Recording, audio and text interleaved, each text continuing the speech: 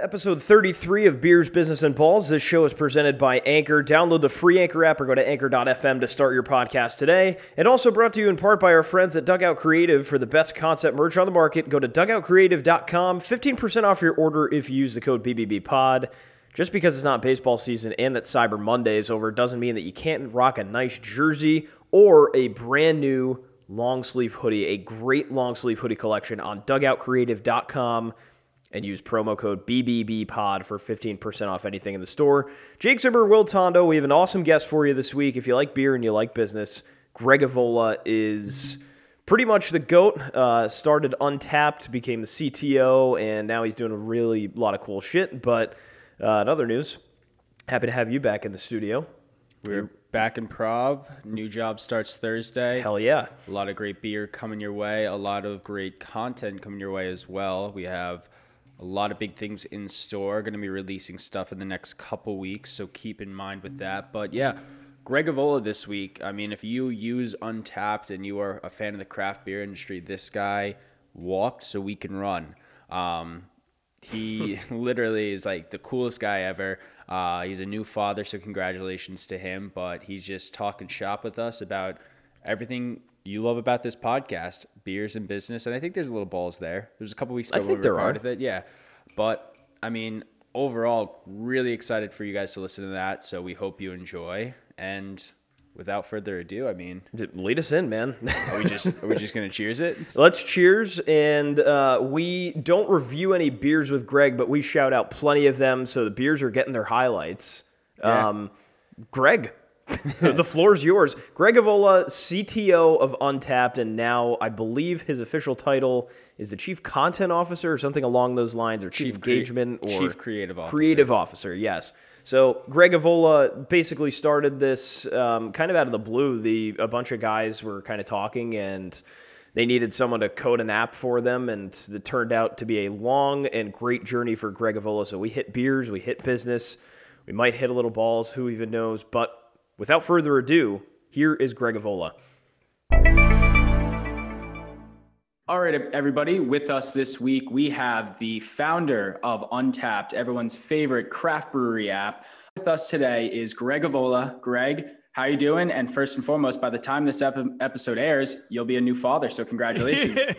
Thank you. Hopefully everything goes as planned on that end, but happy to be here, and thanks for having me on the show. Awesome. So for our listeners, we are the Beers, Business, and Balls podcast. Alongside with us today is Ryan Denson of Boston Beers. So you know what we're talking about. We're talking about craft beers, and this app has been a lifesaver for many craft beer drinkers and users and breweries. So first and foremost, let's start the story off. Tell us, who is Greg Avola? Very, very good question to start off. So I am entrepreneur, product strategist, a developer, engineer across the board. So when I met my co-founder to build this app back in 2010 in the summertime, my main purpose of building it was to learn more about technology. I graduated from a computer science degree from school and wanted to kind of apply some of the logic stuff that I had built on there. And then basically, from my perspective, I wanted to be able to kind of build off of technology and build services that help people in the real world. We thought about industries that were inherently social, things that you kind of do on a regular basis with people, obviously not in COVID, because you can't do anything social in COVID these days. But, back in 2010, we said, hey, beer is inherently social. We're doing this right now. We're drinking together, but there's not an online version of that is similar to Facebook or a real-time version of that. There's definitely some rating sites like Beer Advocate and Rate Beer and ones that predated us from that perspective, but it wasn't real-time, wasn't in the moment. So we kind of took our loves of kind of building social networks around that area and kind of married them with Foursquare, which was at the time everyone was using that platform to check in beer and kind of shared across the community. We took those two things together, and we kind of, Untapped was born. I always tell the story that I really wasn't into beer when I first made it. I was more interested in technology and the social aspects, being an engineer and entrepreneur from that perspective. But I soon figured out what beers I liked through the platform. And I said, hey, it works for me. You can probably work for a lot of people out there as well. So that's kind of the story of how it all started. I self-taught a lot of the programming that I learned over the years. I went to Bentley University. When I graduated, it was actually Bentley College. And then when I did grad school at Bentley University. So I have 2 plaques on my wall that are from wow. 2 schools differently. That doesn't happen very often, I would assume, most people's life from a collegiate career. But, I kind of learned a lot about business acumen and understanding the business plans and then what we try to accomplish for monetization from that. And then kind of self-taught a lot of the engineering skills I have today from there. So hopefully that answers the question of who I am, but I gave a little background of everything that we do at Untapped and how it all started. So Greg, when kids grow up, they say, I want to be a firefighter or an astronaut or like a police officer. They don't really ever say, hey, I want to create a beer social network and engineer it on the front end, back end. So what did you want to do when you were growing up, maybe as a kid, maybe a teen? Where did you originally want to go with your career, and what did you want to do with your life?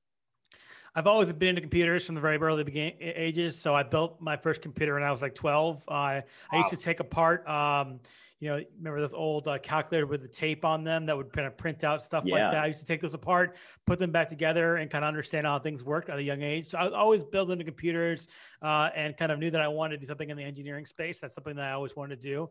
But, prior to talking to you guys, I was looking back at some of the old, high school yearbooks and middle school yearbooks, see if there's anything in there that would kind of gleam about something that I put down what I wanted to do with my life from that perspective. And there was a point in my middle school notebook that my career was to own a company and be like the next Microsoft. Now, I'm not sure we're the next Microsoft, but I did own a company and I did make something out of it. So I guess that was in the blood from the very beginning. I always wanted to do something around technology and computers as my main interest at a young age.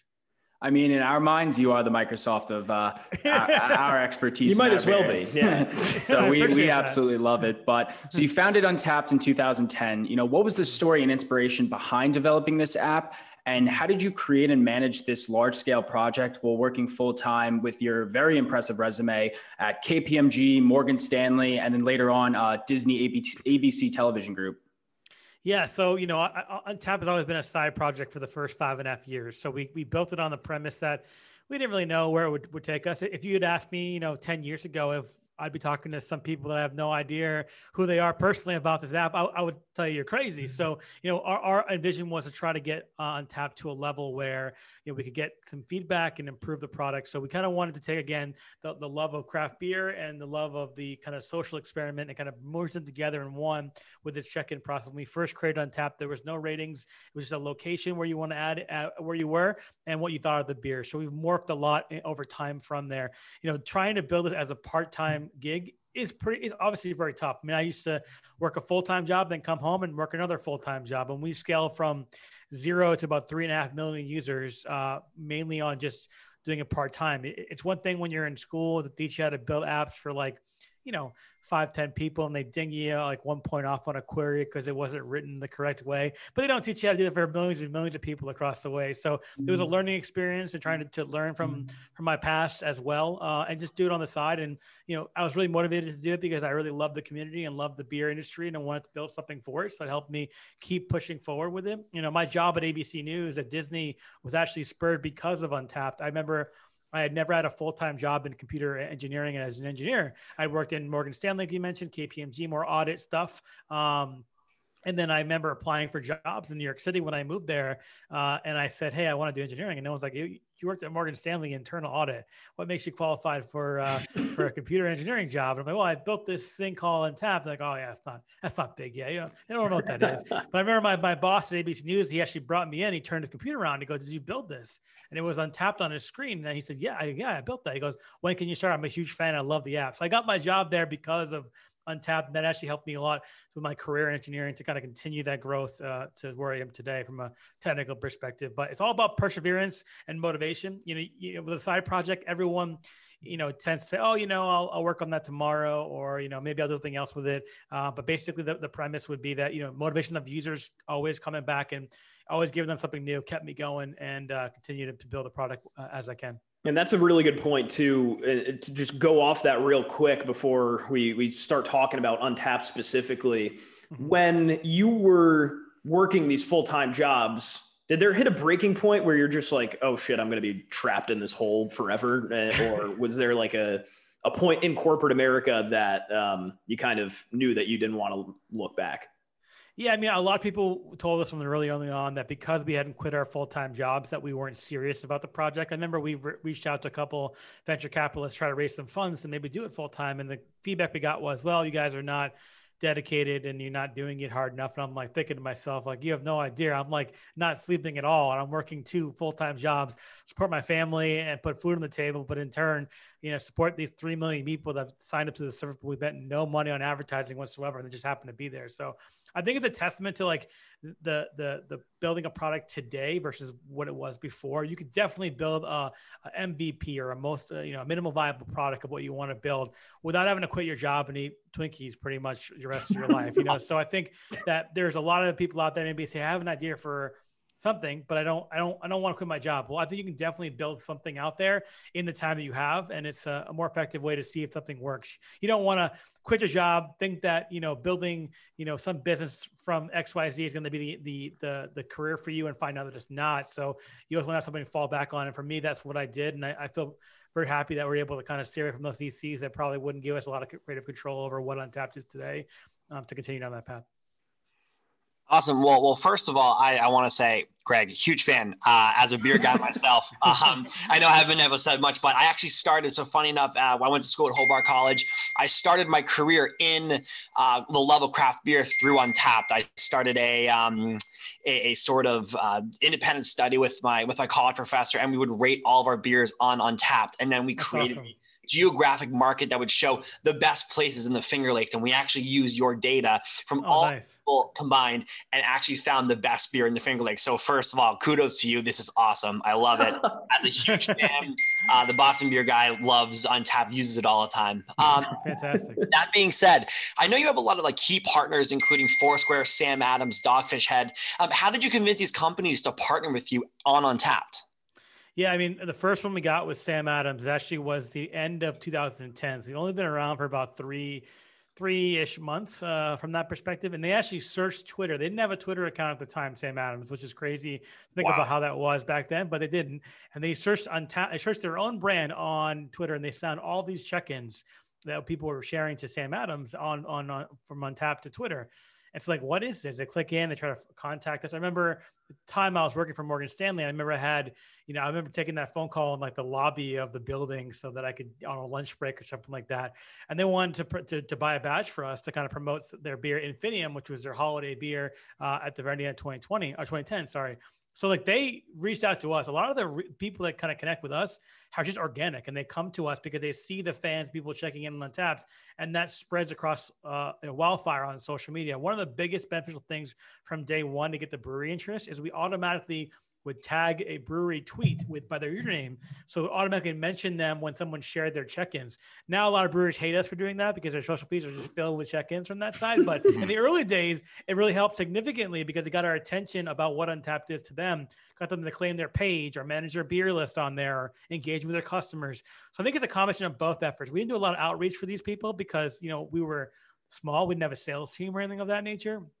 So a lot of the early badges that we had on the service were actually coming in from inbound leads from them and not actually us reaching out, which is crazy to think about these bigger breweries kind of reaching out to this small 2-man team. But I think that this is a testament to like our motivation and our willing to kind of work hard to get things done and be attentive to our community, because we had tons of users come to us. Hey, I didn't know that you guys were doing this on part-time. You guys are like a big company, right? You're in San Francisco or something like that. Like, no. It's Untappd headquarters is my apartment. That's pretty much what it is. So there's no tours allowed of this. My wife's going to kill me if that happens. But I think when it comes down to it on this side, I think that it's all about being able to kind of portray your strength and not be someone that you're not. Just be positive with what you're trying to go out there, listen to the users and make adjustments. And that's kind of what Boston Beer and Dogfish kind of saw with us. And that's kind of the story that we like to show. Was there one brewery or large account that when you were like, it was like the oh crap moment, like this is actually going to be big, like you're really excited about it? And like obviously if I pulled in Sam Adams, like that's a huge thing, but like right. For you, like what was kind of that turning point being like, we actually have something here because this brewery reached out to me? Yeah, I mean, it's not probably a very well-known craft brewery, but Pabst Blue Ribbon reached out to us, and they did this crazy promotion. The biggest one we've ever done on the service to this day is that they had 17 badges that they sponsored for their beer Old Style, which, you know, again, not going to turn any heads in the craft beer world, but it was actually 17 different neighborhood badges. So you go to Chicago and you'd actually check into Old Style on these 17 different neighborhoods and you get a badge. And you actually would be able to go into, after you're on 17, enter in to win this like huge like a koozie cake refrigerator that was branded from Old Style, and how you can earn the badges, you can put them on your jacket. It's like the first kind of really big promotion we ever did, and I remember doing that and programming it all up. I'm like, wow, like this is a major brand, not a craft brand, but it's a major brand that had reached out to us on the limb and wanted this major badge exploration with us that no one else ever done. And at that point, I was like, wow, that's pretty crazy. I mean, nothing to this day has kind of come to that level, except for the only one that I can think of is Goose Island did a huge promotion with us recently, where they could earn badges with their brand and then transfer that badge as prizes. And the prizes you turn them in for like t-shirts and keychains and stuff like that. So we've definitely done a lot of crazy things with bigger ones, but that first big one with Plastic Ribbon and Old Style was like the biggest one that, before we even merged with Next Glass or anything of that nature, was the crazy thing I ever seen on that. In Old Style too. That's like, you think of that and you think of the old school, you know, Wrigley beer and all that stuff. Like that's what you get when you go to Wrigley Field. And that's incredible. You meet what's been there basically since beer had ever been served at baseball games with the new, we're merging this with tech here. That must've been a huge win for you guys. It was a huge win, and more importantly, the community loved it. You know, we were a little iffy on the fact that, you know, it's not necessarily the number one craft beer you pull out of your fridge from that perspective, unless it's game day, right? But on that side, we have people that would fly up from Arizona, California, and they rent a car for the weekend, and they would just go around, try to drink these responsibly, obviously, in these neighborhoods. And it was amazing to see that kind of like excitement toward this new kind of badge system that we put out. People were really excited about earning them. So it was a big win for us, but more importantly, just validation that the brand that we created was catching on. And we didn't have a ton of users back then, probably a little over 1 million. And yet still people would flock to it and they were willing to sponsor those. So it was really cool to see. I like how you said you didn't have a lot of viewers or subscribers, and then you said a little over 1 million. That's a pretty small number. Just comparatively speaking, a humble million users. I'm trying to get 1,000 followers on my Instagram. 1 million would be incredible. How many users does Untapped have at the moment? We have close to 9 million users on the platform now, which is pretty that's a small number. I guess comparatively, yes, one out of 9. Or yeah, I mean 9 times you have 9 times what you did now. So I guess sure we'll throw in the small amount of 1 million users bucket for sure. There you go. Yeah. But I remember you were mentioning the badges, and that is a good segue point because I remember how I got familiar with Untapped was my local brewery, Greenport Harbor. In Long Island, and they had, you know, it was like the first check-in badge when I, you know, turned 21 and checked in with my beer there. But you began as the CTO and now you're the chief creative officer. So what did you get to, you know, what are you going to do with this specific role, and what are the future plans that Untapped has? Yeah, so with this new role, I'm more focusing on the community. It's something that I'm really passionate about from that perspective, is making sure that the community is heard. When you talk about big companies, then we're definitely growing from that perspective, from not just a user base, but also from an employee perspective as well. We have close to 95 employees that work for Untapped now, which is pretty crazy. And every time I say that number, but, you know, understanding that the community's voice is always heard. It's very important when you have bigger companies. It's something they lose the direction of like what the user wants. They get too business focused. They throw ads everywhere. You know, my goal is to keep a really close ear to what the users are looking for in the app, make sure that's translated into product requirements for the development teams, make sure that they're always listening for things that make more sense in the community. But also as our media and content division, we don't normally do a lot of these things. We have a podcast on our side as well. We recently launched something called Untapped TV, which is our first foray into the media world of Untapped, where I'll do some virtual happy hours. And obviously, you know, this thing launched in the middle of COVID, so why not try using more live broadcasts from that perspective, where we interview, you know, guests and people from the industry. And, you know, with people like Garrett Oliver for Brewer, we had Greg from Stone, we've had some Sam from Dogfish Head come on and talk to people as well, kind of get them enthralled with some of the media opportunities that we have. And then resurfacing our blog content is something that I'm also, responsible for, doing a lot more data-driven analysis and seeing, how COVID does affect these things. So that's my new role from this perspective here. Obviously, we've kind of put the Untapped virtual TV stuff on hold, on hiatus, as I will be out on paternity leave. But on most of the stuff, we're continuing to build off of our podcast and media initiatives and social media to kind of build a brand around Untapped that we traditionally never have a really focus on. We would post nothing really on our Instagram or Twitter except for badge stuff. And now we're trying to do a lot more. If you've seen some of the stuff that we've done, make more engaging content for our users across the board and bring them into the Untapped ecosystem as we celebrate 10 years, obviously this year. And then, going forward from that side. This is congratulations. 10 years. That's nuts. It feels like yesterday, honestly. That's great. But I mean, 10 years ago, we were also 13, 14, 15. Yeah. I was still using Untapped back then. I was 13, you know what I mean? Against our parents' goodwill, I'm sure. Yeah. But I was checking in for my dad. Yeah, of course. We all were, right? Greg, this is a nice transition now into, you just mentioned a lot of things with COVID and, having the opportunity to launch these virtual events. I want to take you back 10 months ago. Do you remember there was this thing that everyone in our community used to do? It was called a beer festival, because I'm having a little trouble remembering what it's like, packing everyone in a room. But yeah, I mean, 10 months ago, everyone was in a different situation. We would probably be doing this in person if it wasn't 10 months ago. So literally, pretty crazy. And honestly, if this were a different situation 10 months ago, I don't know if we'd have our podcast by now. Yeah, this came in April. So let's be clear. It had its good and its bad, obviously, but for years, right? For 10, 15, 20 years, people were going to big beer festivals and it was just booming, right? And every single year, beer creators and influencers were having these events and they're getting traction, and craft beer is gaining more market share, I should say. And then all of a sudden, we go into this time where we can't do that anymore, right? So part of this virtual aspect to your job is definitely getting a lot more appealing. And I feel like you guys have a lot of opportunity here. So that being said, in your eyes, you can either take the lens of, Untapped, the company, or yourself. What do you think virtual beer events are going to look like? And what do you think the future of these events are? I'll be completely honest with you. We had a Untapped Beer Festival last year in 2019, and we had some struggle with some weather issues from that perspective. But for the most part, that was a really insane experience. Probably another one of those top moments of my career here at Untapped, where we actually were on the Bank of America Stadium where the Panthers play on the field, for your very first beer festival. It was insane. But I think that, going forward now, I'm not sure that there's going to be a time where we'll be able to all feel comfortable again to get back in a physical setting. I mean, obviously it's going to happen, but I think that it's going to take a lot longer for people to actually, do that. It was crazy.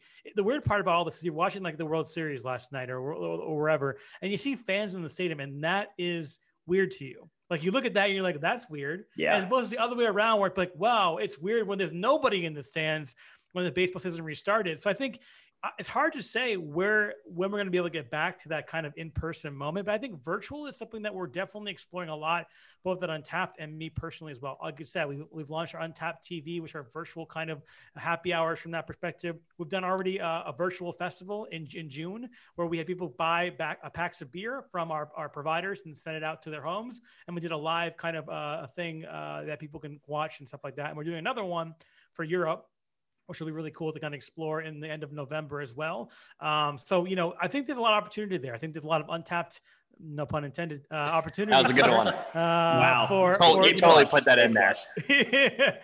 for actually making this stuff a real sticking point. And I think, as we are able to get back out there, there's always going to be people that are probably not going to go out for their own safety reasons. And whether it's a vaccine or whether it's something else, it's going to be something else that kind of hold people back. And having virtual options can definitely expand your horizons on getting people into your event. I know that we every year hold our 10th or anniversary parties in New York City, and we couldn't do that this year. So instead, we did a virtual, a half day kind of thing where people can log in, see what's going on, and feel they're part of it all over the world. So I think that's a great opportunity to kind of bring people in that normally could not do it for either cost or travel reasons. But, just specifically with the beer festivals, the only thing that's really forcing it to be physical is the beer. You can do everything else, really kind of that interaction from a virtual perspective, but the beer is one that you really can't do. That's why I'm more interested about conferences and events that have nothing to do with physical entities. Like, the technology conferences all over the world. You can all do it remote now. I mean, you don't have to pay the hotel, the fees for all your employees. They all can do it remote, and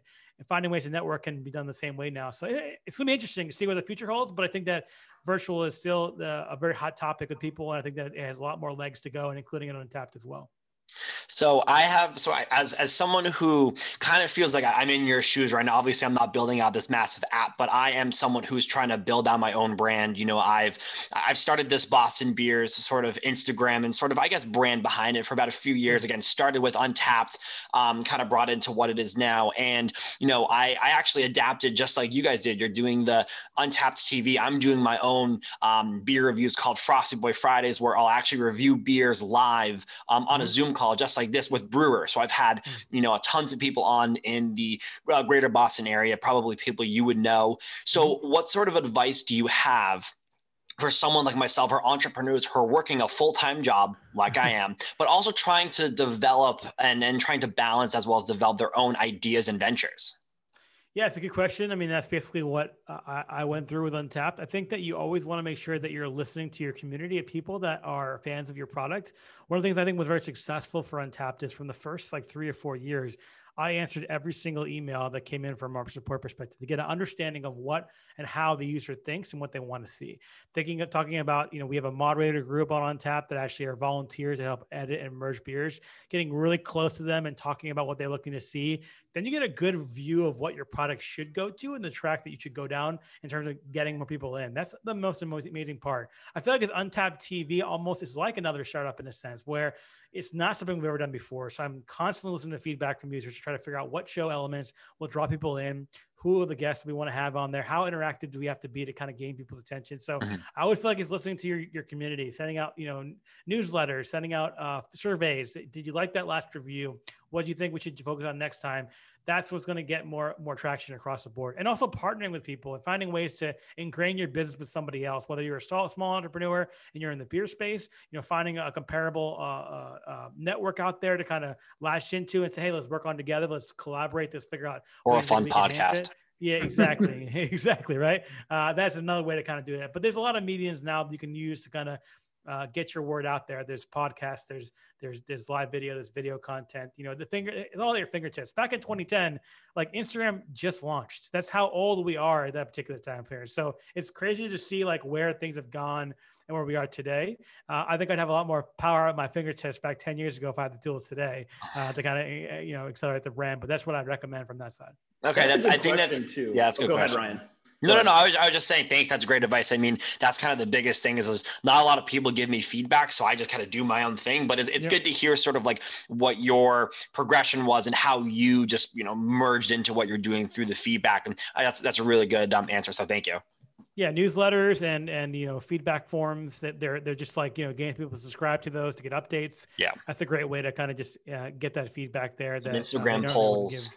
Polls and stuff cool. like that too. Yeah. I was, and before, Will goes into the fun stuff with beers and all that good stuff, like favorite beers and breweries, you just said something really interesting, Greg, that I want to press you on a little bit. Instagram came out in 2010 pretty much, right? Mm-hmm. So you guys, I mean, in 10 years, the social media landscape and just marketing in general has pretty much flipped, 180 degrees. Oh, yeah. So that being said, if you were starting Untappd today and there's nothing like it, would you have taken a different approach here with you and your founding team, or would it have been relatively similar? I think it'd be similar. I think our outreach and tools we'd use would be a lot better. I think we would leverage the technology that's out there from a social perspective way more in the early on. You have to remember that when we first launched our app, Instagram was launching, and we didn't spend a lot of time posting pictures there. There was no stories. It wasn't what it is today. So it's hard to compare. It's like who's better, LeBron James or Michael Jordan. It's a different era that you're kind of comparing on those sides. And it's hard to kind of match those together. But the approach that we took when we first started, I wouldn't change it. We listened to users, we engaged with them. We get them feedback. We made improvements. We were on top of everything. We didn't kind of sit on our hands and kind of wait for us to come to it. We were aggressive. And I think that's where we felt that we did the best job there. We listened to users first. They were the primary point of what we were doing. And if we weren't doing something that impacted their experience in a positive way, we wouldn't do it. I think that's our mantra. And now who we're being successful is that we iterated the product. We listened to feedback. We didn't put fluff in that didn't have to be there. And we were users. We were people that were engaged in our community. I used to toast and comment to all the people on there all the time just to kind of get their feedback and start a conversation to kind of continue this growth from that perspective and really be a part of your community, both from an owner and also a user. I think that's where you get the most amount of value there.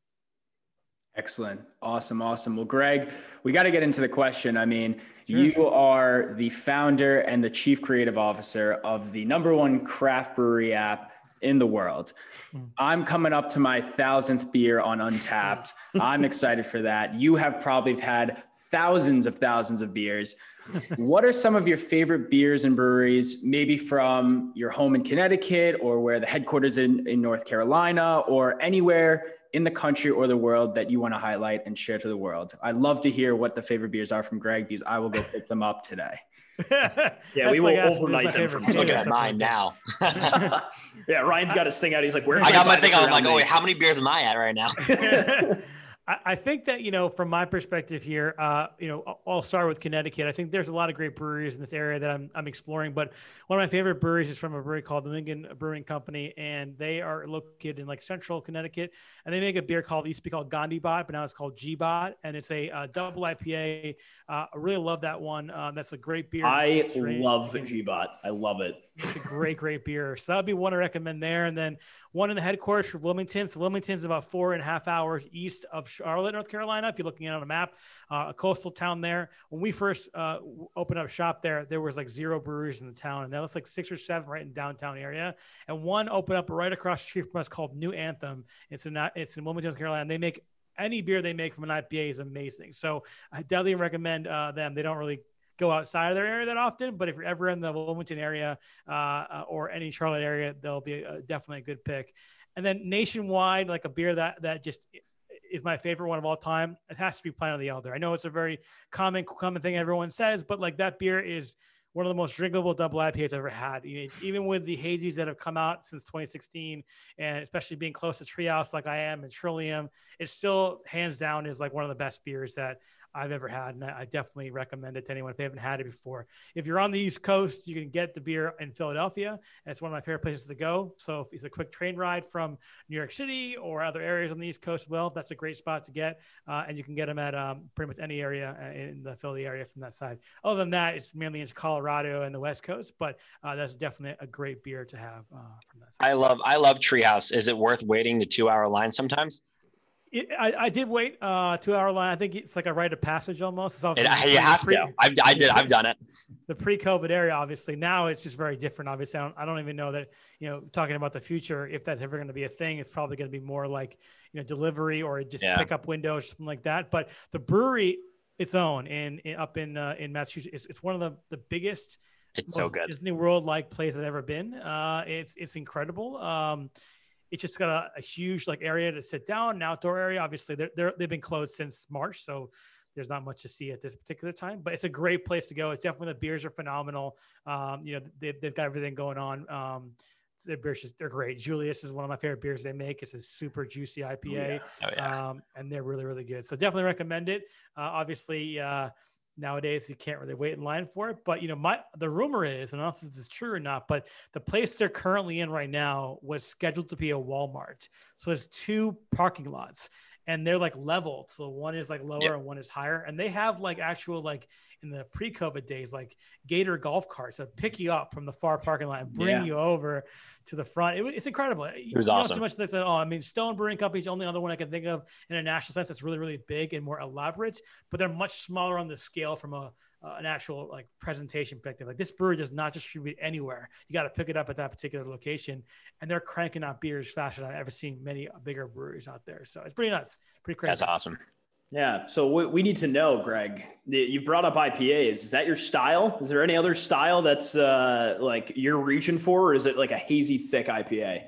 So I actually prefer both hazies and IPAs. That's my style of choice. And the Greg from 10 years ago would probably like IPAs. Those are gross. And that's just a matter of like how you progress in your taste palette through your beer history is trying to understand what you like and what you don't like. And for me, IPAs are my go-to. Hazy IPAs are obviously very good. I like them a lot, but I'm not a huge fan of the milkshake IPAs. They're more lactose based. It's just not my thing. I like to have the more juice, less bitterness, but I also love more, hoppier style pilsners and lagers. I think as I've gotten older, I've kind of navigated away from IPAs as much to more lagers and pilsners and bringing them back up. And talking about Jack Abbey's being in Framingham, where I'm from, is more of a lager oriented brewery. And that's, as I get older, I have a kid and one on the way. So like, I can't be drunk 24/7 there. So like, a nighttime beer with a pilsner or a lager with dinner is just really good, really crisp. I think getting back into those lagers and the OG styles of beer is really cool, but don't ever think I ever going to move from IPAs. That's going to be my thing for a long time.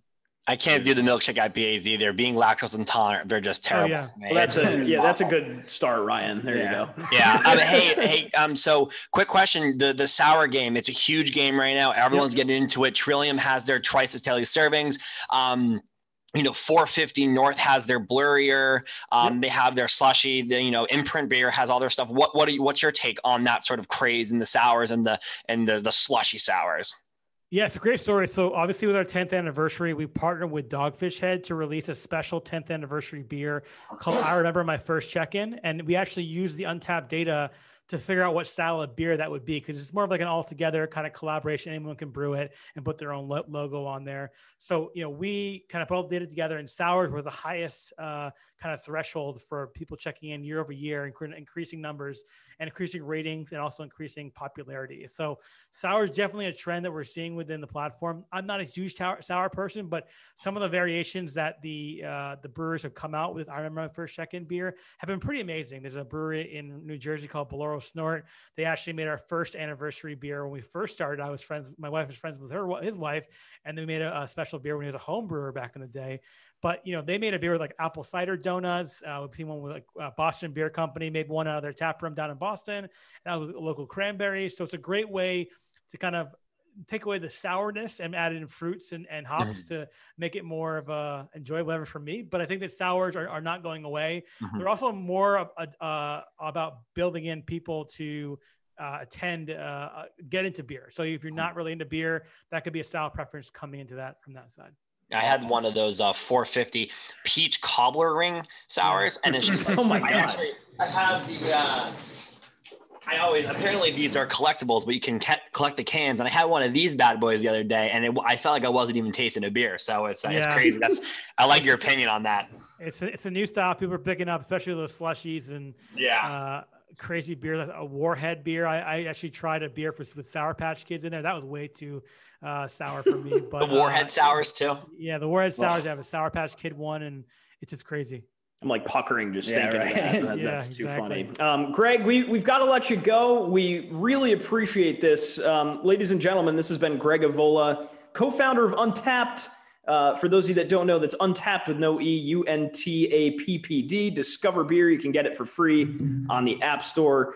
Greg, before we close out, where can our listeners find your content on social media and online? You can find me at Greg Avola on all the social media platforms, Instagram, Twitter, Facebook. And also, if you want to learn more about the Untappd history, we have a documentary that we just released on our Untappd TV page that tells you the whole 10-year story of Untappd. So just make sure you check it out on YouTube. Awesome. Well, Greg, thank you very much. Good luck with everything in the next couple of weeks. Wish you and your family a safe and healthy delivery process and everything. And we will talk to you soon. And thank you again for coming on. Thank you, sir. Hey, thanks again. Very much. And that was just Greg Avola, founder and chief creative officer of Untappd. I mean, what more can you say? Shout out for Ryan Denson for joining us on the show, Boston beer guy. He's going to be publishing a lot of content coming on our site in the coming days and weeks, so we're excited to have that. But, I mean, like I said, like if you use the Untappd app, this is the mind behind it, and it was pretty exciting to have him on the show. Yeah, always pretty cool to interview the person that was literally responsible for creating that app. He literally coded this app from front to back. Yeah. So good for Greg.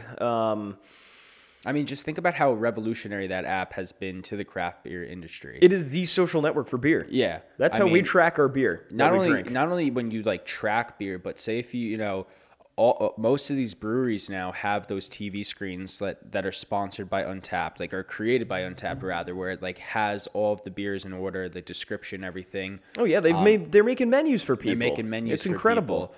And I mean, anytime you go into like a liquor store that just has like mainly craft beer and that's what you're picking up, it's like everyone pulls out the app in their pocket, be like, what should I get? Because you're not going to waste like $20 on a shit beer. Mm-hmm. So you're going to like make sure it's like, oh, Untappd, wow, that thing has 10,000 reviews at a 4.5. Like I have to get that. Well, we do that everywhere we go where we don't know what the beer's like. We are, we narrow it down to maybe 2-3 selections and go, oh shit, all right, that one has a 4.1. The other one is a 3.5. Or go with the one that has a 4.1 average rating.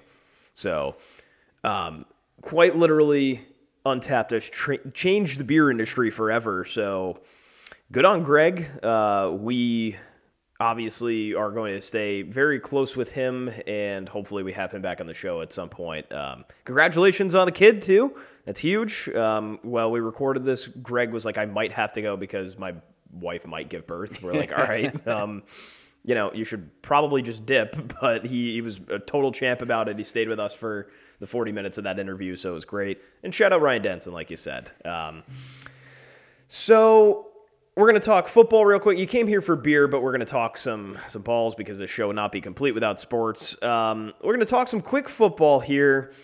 A couple of surprises this week that stuck out. I mean, the Patriots beating the Cardinals is certainly one of them. 20-17. The Patriots suck. They do not deserve to win anything, but they played well. Yeah, I mean, the Patriots, it's one of those weird things where it's like, are you contending or are you pretending? It's like you go... Whatever it is, they're pissing me off. But I mean, like, the Cardinals are a team that it's like that NFC West, 4 teams are all like competitive, but all are like winning great games and then losing shit games. It's like this was one of them. And the Pats did not deserve to win that game, especially with Cam Newton. I mean, Cam Newton is just, he ain't it. Well, he had his worst performance by far of the year, and according to ESPN, with that like passer rating metric, it was awful. Yeah, it was the worst of his career, 2.9 or something like that. Yeah, I mean, it makes things interesting in that division because it's like, I mean, the Bills are still the clear favorites. The Dolphins are like right underneath them, but the Pats are like not out of the picture. Yeah. So that was a big surprise, and I thought there were 2 more that were big surprises. The Titans and the Colts. I mean, my God, the Colts look like a Super Bowl contending team for the past couple of weeks, and then the Titans. This is not a knock on the Titans, but 45-26 is the final score. Titans controlled that the entire game. So the Colts are kind of leaving me questioning, like, what are they now, too? Yeah, I mean, that's a division rivalry. Right. And they're both at the top of the league. The Colts took the first one in their matchup. I felt like they were going to split. I don't think there was no way the Titans were going to lose that game. I still think it's going to be a battle to the end for both those teams. If one of them is the AFC South winner, one of them is just a wild card. Right. But yeah, I mean, I did not think it was going to be a blowout. It was definitely, I thought, going to be that was absurd. Yeah, because the Colts defense is pretty phenomenal. And I mean, King Henry is now a tractor Cito again. He is hot, and you do not want to be in front of that man. No. When he is full steam ahead, just on a streak. You don't, and I don't know who hurt him, but he's pissed off now. Yeah. I think they were talking shit about him. Probably. The analysts must have been saying something where like, oh, he's not good, blah blah blah. So that was surprising. And then one more before we get into some surprise exhibition boxing this weekend. I don't know on what world the Atlanta Falcons beat the Raiders 43-6. I had been very high on the Raiders, as we know from previous shows. I like the way they play. I think Derek Carr's pretty good. And then they go and do this, and they make me look like an ass. I just don't understand. Like, the NFL has just been so wishy-washy this year. Besides the Steelers and I'll say the Chiefs, everyone else has just been like, 1 week it's like, oh my God, they're winning the Super Bowl, and next week they're not. Oh my God. And like, not to say the Raiders were contenders, but they were definitely a very competitive team that has young talent, but they just laid an egg to the Falcons. Well, I mean, think about this. They have the same record as the Arizona Cardinals now. You know, What's they're that? 6-5. 6-5. Arizona walked into Gillette Stadium at 6-4. Yeah. And the same with the Raiders going into Atlanta. And they're both like, these are games that we should win against the Falcons and the Patriots, and they both lose, which that's not good. I mean, and it's one thing if you lose a hard-fought battle to the Falcons, I should say, but it's 43-6. What are you doing, Raiders? I don't know. I thought Derek Carr, and that's the thing. Derek Carr was like an MVP candidate to start the year. Blah blah blah blah blah. It's like my God, he wasn't. Derek Carr was on a short lease. This is because they need to justify Gruden's 10-year, $100 million contract. Of course they do. And if they don't make the playoffs, they're not going to get rid of Gruden. They're going to get rid of Carr. Let me be very clear. This is not me saying that Derek Carr was in consideration. I'm saying that that's what people had talked about for the past 2 years. They're like, Derek Carr, this is finally going to be the year where he breaks out, wins an MVP or something like that. It just ain't happening. It ain't happening. He's way too streaky and inconsistent. So we'll have to see. But week 13 coming up too now. Yeah. I mean, speaking of an MVP candidate, Tom Brady. Might be time to hang up the cleats, my friend. Time might have defeated Tom. We don't know. Time said not today. You want to throw a ball at more than 20 yards? Nah. Poor guy. So week 13 coming up.